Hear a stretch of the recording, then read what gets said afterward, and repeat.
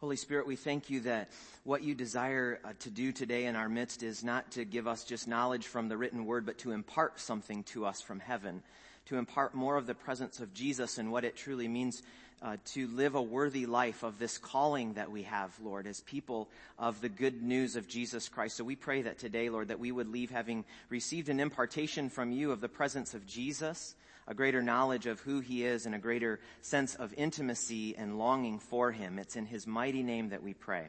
Amen. You may be seated. Good morning, everyone. And good morning to you on Facebook. There's a gospel out there, a gospel, that might be called the Your Best Life Now gospel. And that is the idea that God's primary goal in life is to make you prosper materially, take all suffering away from you, and protect you from every attack of your enemies. There's all kinds of nonsense like this on the shelves at Barnes & Noble if you go. In fact, if St. Paul had ever written a book, it would be very hard to find at Barnes & Noble because it would never be on one of those display cases where they're trying to show the best sellers. Because St. Paul, if he had written any kinds of books on the Christian life, I want to give you some titles that I came up with that I think they would have sounded like. How to Embrace the Joys of Suffering for Christ. Jailbird, Songs for Those Who Spend Their Days in Prison. Shipwrecked, Beaten, and Abandoned, The Joys of the Christian Life. They wouldn't be bestsellers today, would they? Because there's a gospel out there that says that if you're not prospering and always doing well and feeling great and feeling happy, then something's wrong. God's not blessing you. But I don't think that's the gospel that we find in Scripture. Now, don't get me wrong, I'm all about God's blessing, and if God has prospered you with riches, then as the word says, do not set your heart on it, use it for God's glory. But we have really lost in many ways in our culture, in our Western culture, what it means to live a worthy life, a life that is willing to suffer for the sake of the gospel. And St. Paul lived that life. All of the early apostles lived that life. All of the early Christians lived that life. And so they were not reading, 3 keys to get your blessing or 7 steps to heavenly prosperity in all of these books. They would have known nothing of that. Or any Christians in Iran today or Sudan or anywhere where there's communist regimes or they're under Islamic territory. They know nothing of this sort of gospel of everything goes great for you, and that means you have God's blessing. Now, I don't know about you, but I'm just as guilty as anybody else because I start whining about being under attack when my organic oat milk coffee creamer is gone. Okay? Talk about American suffering, right? But in all honesty, God has been teaching me personally so much about what it is to live a gospel-centered life. And that it's not always easy. And that through the suffering, something is happening in us. We are being given the opportunity to live what Paul calls a worthy life. So we're going to look at Philippians today. The context of this passage, this is a letter written to a church in an ancient city called Philippi. It was a city in Rome. And the context is that Paul is in prison again, because of preaching the gospel. Because of preaching Jesus Christ and him crucified. He is in shackles and chains once again, and yet he's rejoicing. If you read the first part of the chapter, he's celebrating and he says, because I'm in prison, the gospel has been spread through the prison, so praise God that I'm in jail. Wasn't worried about his coffee creamer being gone. He was praising God for his suffering. So let's just look, starting in verse 27 at this passage. Well, first I want to point out in verse 23, just Paul's attitude. He says, I'm torn between 2 things, life and death. I'm torn between life and death. He says, I desire to depart and be with Christ. How many of us can say, you know what? Death actually sounds kind of good right now because I have such a heavenly vision of who Christ is that to be face to face with him is far better than to keep walking this earth. Most of us don't, let's be honest. Most of us are terrified. We'll do anything to avoid death or aging or any of that. because we've been conditioned to do so. And Paul says, actually it'd be a whole lot better if I could just die right now and come be home with the Lord. But he says, but on the other hand, if I continue on this earth, there's some more fruitful labor that I can carry out for the gospel. There's more fruit that I can bear. Right? So he saw, I didn't yet build up my retirement savings, or he wasn't looking at it as, there's still some more new business endeavors that I could get into and succeed in life. He said, no, it would be good for me to go on living because I can continue to work for Christ on this earth and spreading the gospel.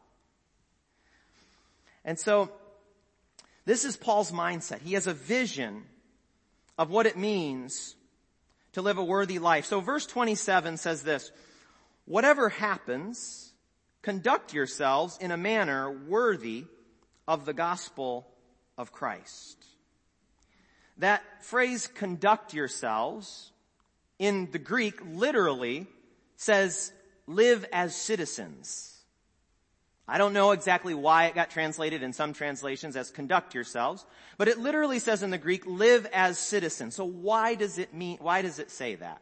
Why would Paul say, whatever you do, Christians, live as citizens? Well, Philippi was a free Roman colony, and so the Christians at Philippi knew what it meant to be citizens, free citizens, with all of the rights and privileges that come along with it in Philippi, right? They got their discounted annual Disney passes, they had freedom, because they were citizens of this colony in Rome. And Paul is using the language of live as citizens, and he's elevating it to talk about heavenly things, right? That's why one Bible translation says, live as citizens of heaven. So Paul is saying, whatever happens, however you live, remember where your true citizenship is. It's not Philippi. It's heaven. It's the glorious realms of the presence of God. That is where your true citizenship is. So remember that, and remember where your allegiance ultimately lies. Okay? He's like, Philippi's great and you've got lots of benefits and all of that, but this is not where your allegiance is. Don't get caught up in the things of this world, because your citizenship is ultimately in the eternal heavenly realms. And so Paul is always calling Christians to have a heavenly view of things, an eternal view of things. It's so difficult, isn't it, in a world where material goods are constantly clamoring for our attention, and they're quite enjoyable. It can be difficult, it can be challenging, and this is where the Word is so helpful for us to remind us where we belong. So, your knowledge of your citizenship, your rights and privileges in heaven, is what will enable you to live a worthy life. Your knowledge of your true citizenship is what will give you and enable you to live a worthy life. In Ephesians chapter 2, Paul said this about Christians: God raised us up with Christ and seated us with Him in the heavenly realms in Christ Jesus. So we're seated with Him in heaven by faith in His precious blood that He died for us and forgave us. We belong to Him, and that's ultimately where we belong. So say this: I belong to heaven. You see, if we don't get this fundamental reality of our citizenship and to whom we belong, we will not operate as people of the gospel who are sons and daughters, but as slaves. We won't think of ourselves, if we don't believe that we have all the rights and privileges and every spiritual blessing that is available to us in the heavenly realms and the unseen realm, it'll be hard for us to really believe and live as if we're sons and daughters and ministers of the gospel. Because you see, you will be more effective the more that you understand your sonship or your daughtership, you know who you are in Christ, the more effective of a minister of the gospel you'll be. Without having your identity established as a citizen of heaven, you're just going to be spinning your wheels and trying to do things to keep God happy, right? You're going to see things as I'm doing my Christian chores, rather than I'm a son or a daughter of heaven, and so I make the message of heaven known to the world. Okay? I walk in power. I have authority. I have everything that God has given me that I need to minister light to a dark world, okay? Because I'm a son or I'm a daughter. And so many people fall away from Christ in this life because earth is more real to them than heaven. because earth is more real to them than heaven. And so their earthly citizenship becomes more valued than their heavenly citizenship. Okay? That's short-term thinking. Okay? Well, I can be happy and I can have all this and I can build a kingdom here on earth. You lose sight of your heavenly citizenship when that happens. Okay? That's why so many people fall away. Okay? This is why time in the Lord's presence is so crucial. This is why getting alone with Jesus is so crucial. Because what happens is that you enter into heaven, right? By faith. You turn your inward gaze to Him and you enter into the heavenly realms where you actually are already seated according to the Bible, and you just get in His presence and you allow Him to speak to you. You allow Him to give more of Himself to you, to bless you, to strengthen you for what is ahead. And what happens when we do that, there's a shifting in the soul of, and we need to do it often because our souls continually turn back to the world and the things of earth. And we need to do it often. We need to get in His presence often because He shifts our view back to eternal things that are the things of greatest importance. Okay? So being in His presence, as always, is a key to living as a citizen of heaven, living a worthy life. Worship, what we do on Sunday in the corporate gathering, or what you do in your personal private prayer closet in worship, is a gateway into heaven. It's like a gateway into heaven. You have the opportunity to respond to worship through faith and with your gaze set on the King, to step through the gates of heaven and be with Him and enjoy Him and give Him the praises that are due His name. Amen? That will build you up and remind you to which place you really belong, where your citizenship truly is. And so let us never miss that opportunity. And being a church that we have such beautiful music and such beautiful worship, we have such an amazing opportunity to enter in every week together corporately into the heavenly places to be with our Lord. It's an amazing thing. Let's not take it for granted. Amen?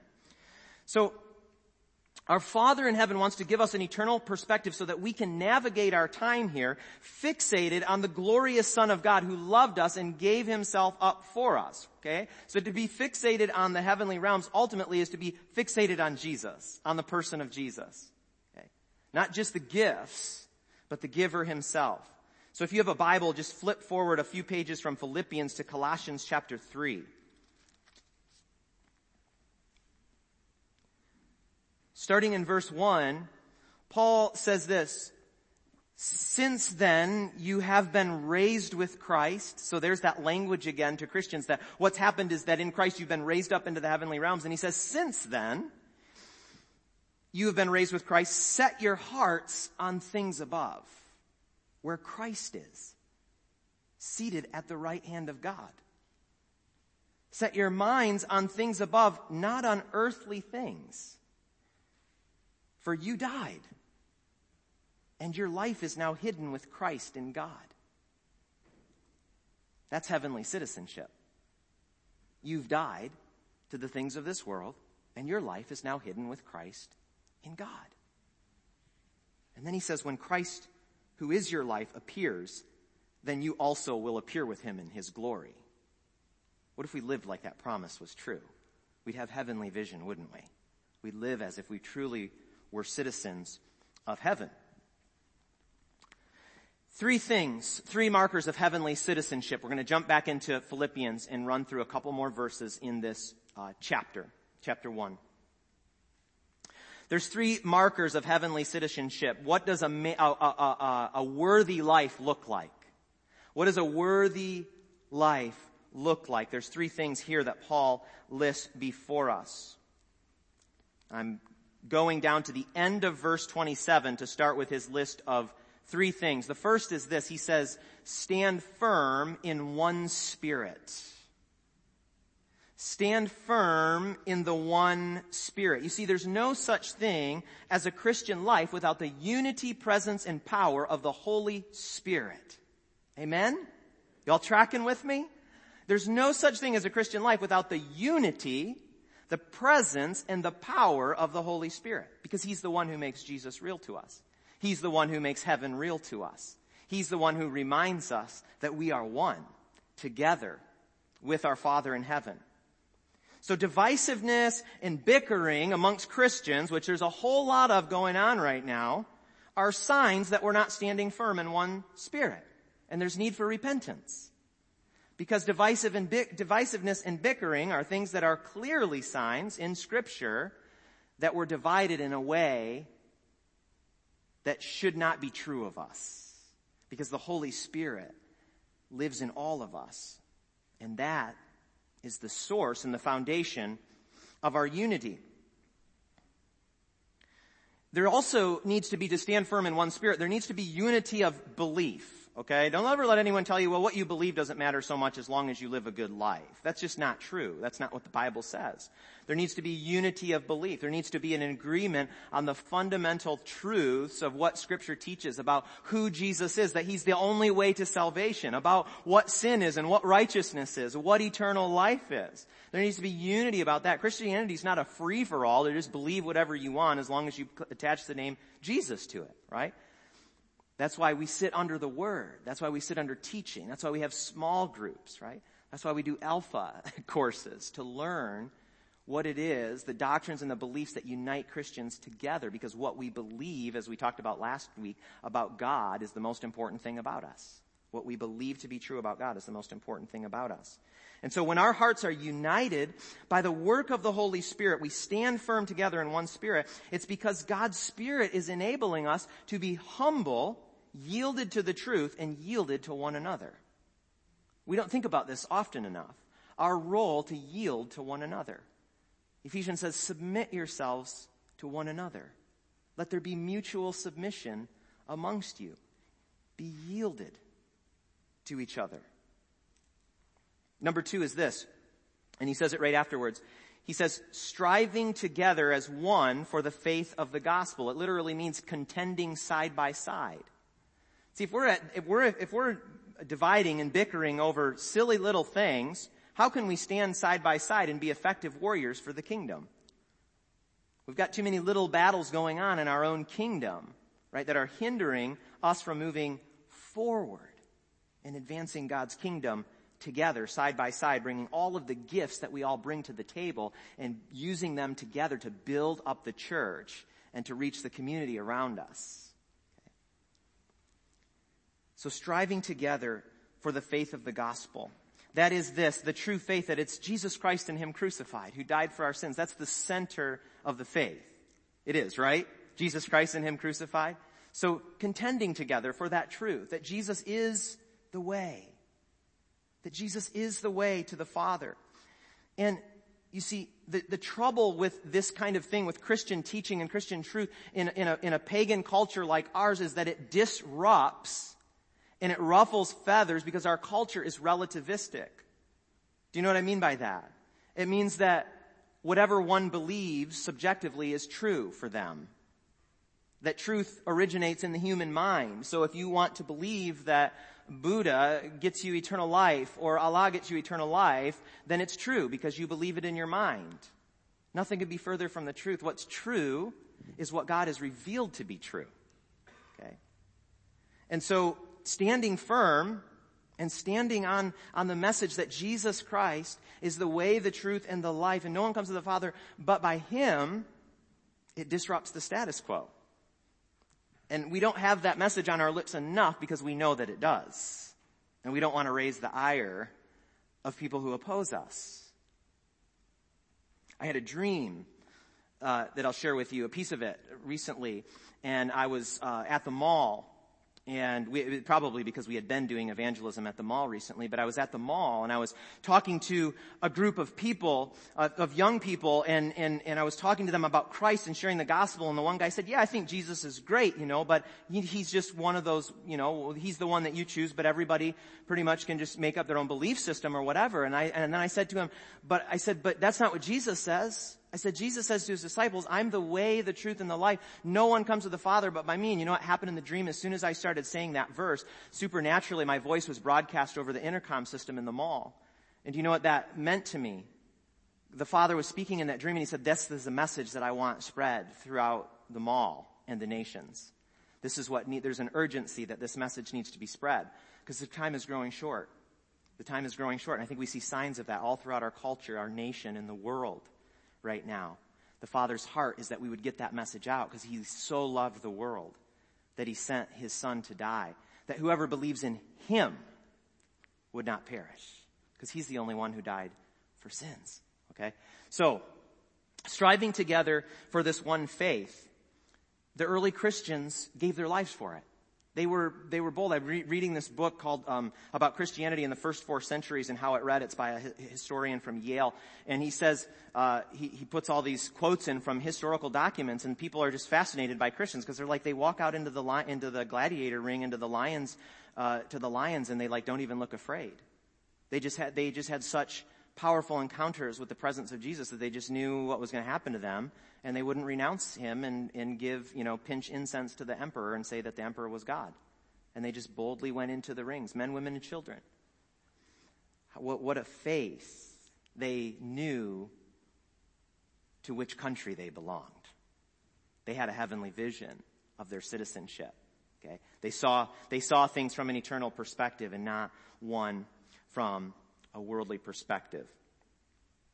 So then Paul, here's the third thing. We strive together for one faith. And then he says this, without fear, without being frightened in any way by those who oppose you. Remember when Jesus was in the synagogue, and it said he was teaching, and it said many of the Jewish leaders, this is in John chapter 12, it said, many of the Jewish leaders believed in him, but they did not say it because they feared man rather than God. It said that they cared more about the glory that comes from men than the glory that comes from God. And so they didn't publicly confess that Jesus was Lord. But the Lord says to us, I think we just heard this in one of the gospel readings, one of the last couple weeks, that if you confess me before men, I will acknowledge you before my Father in heaven. If you deny my name, if you refuse to profess me before men, my heavenly Father will deny you. We don't take it seriously enough. It's that urgent to the Father to have things like that in his word so that it would shake us, that we'd get over the fear of man and profess who the Lord is. It's not easy, is it? It's not easy. And God is patient, thanks be to God. But it's something that we should all be striving for. So fear of opposition is something that Paul says, don't be frightened of it. Don't be frightened of opposition. That's a dangerous place to go, to become frightened of opposition, because you'll never share the gospel if you're frightened of opposition.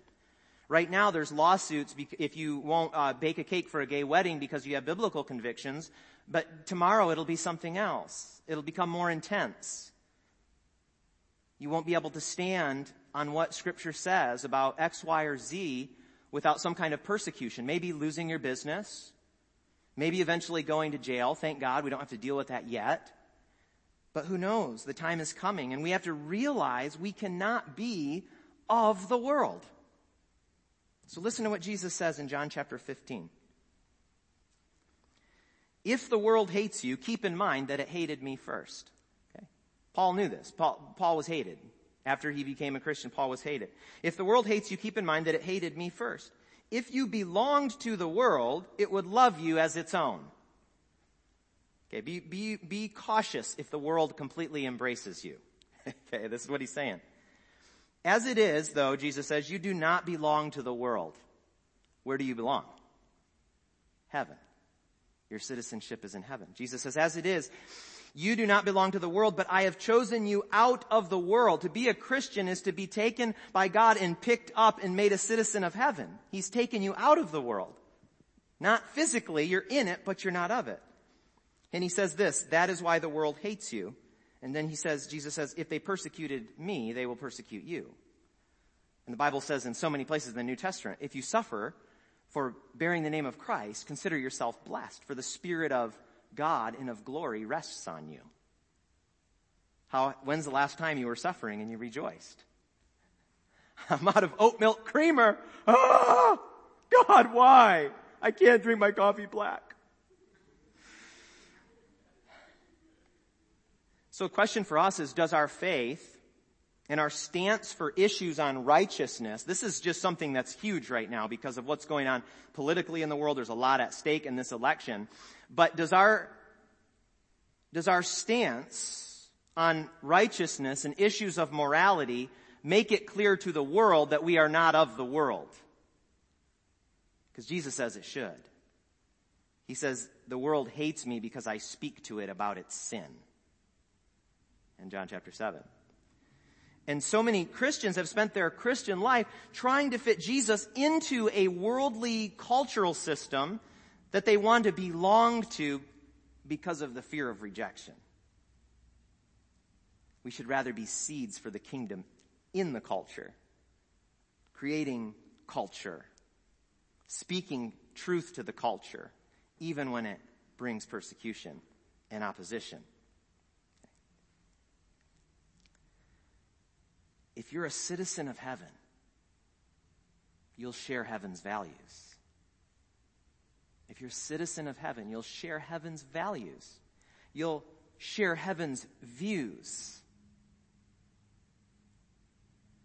I saw recently, there's so much going on in the nation, but one video that I saw was just especially provocative, and there was a young black preacher in Vancouver, Canada, preaching, not being obnoxious. He was preaching and making a call for people to get baptized.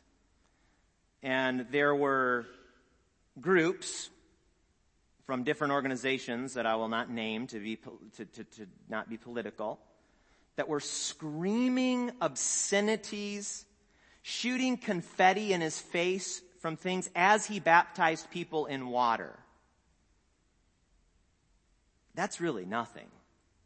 And that's happening all over the world. In some of these protests and riots, they're burning Bibles. And they're saying Christianity is white colonialism and all that stuff. So how will you deal with that? It's just beginning.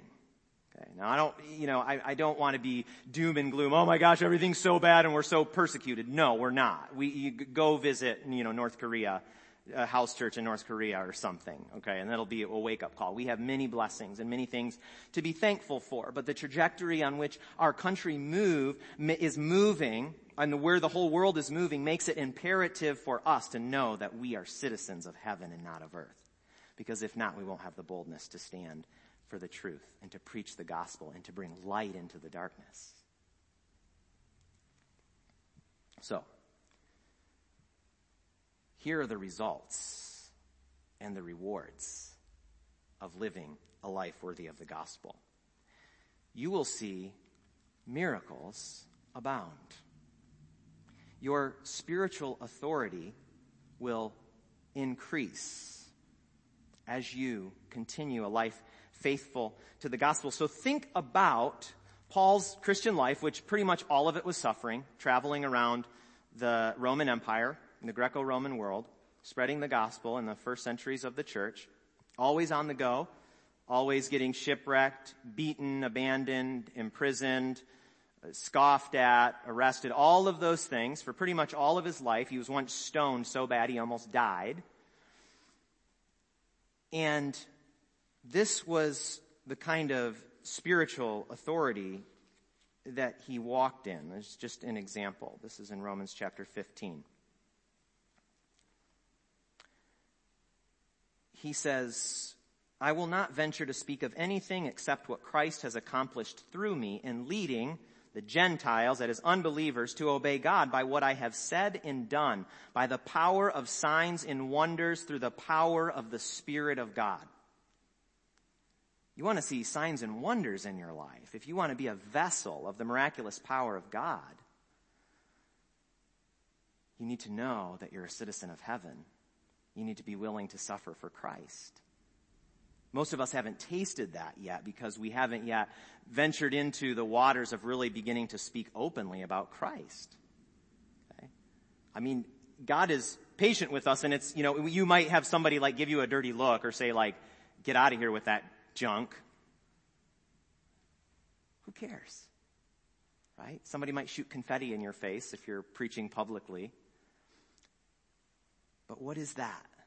Jesus says, if you want to follow me, you must take up your cross and follow me daily. For what does it profit a man to gain the whole world? What does it profit you to have earthly riches and the best retirement plan ever, all the mansions and vacations in the world? What does it profit you to have all that and to ultimately lose your life because you decided that your citizenship was on earth rather than in heaven? So, the rewards are of a worthy life. Living as a citizen in heaven is that you'll see miracles. You'll see people saved through the word of your testimony. You will see your own intimacy with Jesus deepen continually. There's nothing that will bring you closer to Jesus than suffering. Am I right? There's nothing that will bring you closer to Jesus than suffering.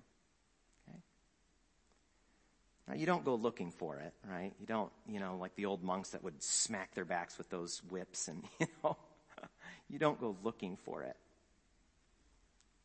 But you're willing to walk through whatever Jesus calls you to walk through. And when you see him face to face, you'll hear, "Well done." I was thinking about this the other day. I was thinking about something that was troubling me. And I had this thought, and I think it came from the Holy Spirit. And the thought was, when I see you face to face, I'll realize that it was all worth it. Just keep that picture in your mind of seeing Jesus face to face and the way he will look at you and welcome you and say, "Well done. You avoided suffering and persecution and built tons of wealth." No. He'll say, "Well done. You were not ashamed of my name. You proclaimed the gospel. You fed the poor. You comforted the lonely. You cared for the sick. You poured yourself out to raise children. You gave beyond your means. You lived as a citizen of heaven, a worthy life. Welcome into the joy of my presence." We need to have that vision. We need to know who we are in Christ so that we can change the world. Amen? Let's pray. Father, we thank you that when we have an opportunity to suffer for the name of Christ, whether that's mockery or going to jail, that your spirit of glory rests on us. That no matter what the world would try to take away from us or impose upon us, no one can take your presence away from us. And there's no greater treasure, because this is eternal life. That they may know you, the one true God, in Jesus Christ, whom you have sent. So, Father, we ask that you would send Holy Spirit to do a work in our hearts today. Lord, to take down walls of fear, that you would break down walls of fear that have been up in our hearts for many years that keep us from doing the things that you call us to do. Those walls of fear that hinder us from being who you call us to be. And help us to know, Lord, help us to know that when those walls come down and we walk over them, the joy that we'll have. The joy that we'll have in finding total freedom to move in you. So, Lord Jesus, we thank you that you paid the ultimate price of suffering so that we could be citizens of heaven. So, Lord, we just give the rest of this time to you today. We ask that you would really take our hearts up to where you are so that we may worship you in spirit and in truth. It's in your holy name that we pray. Amen.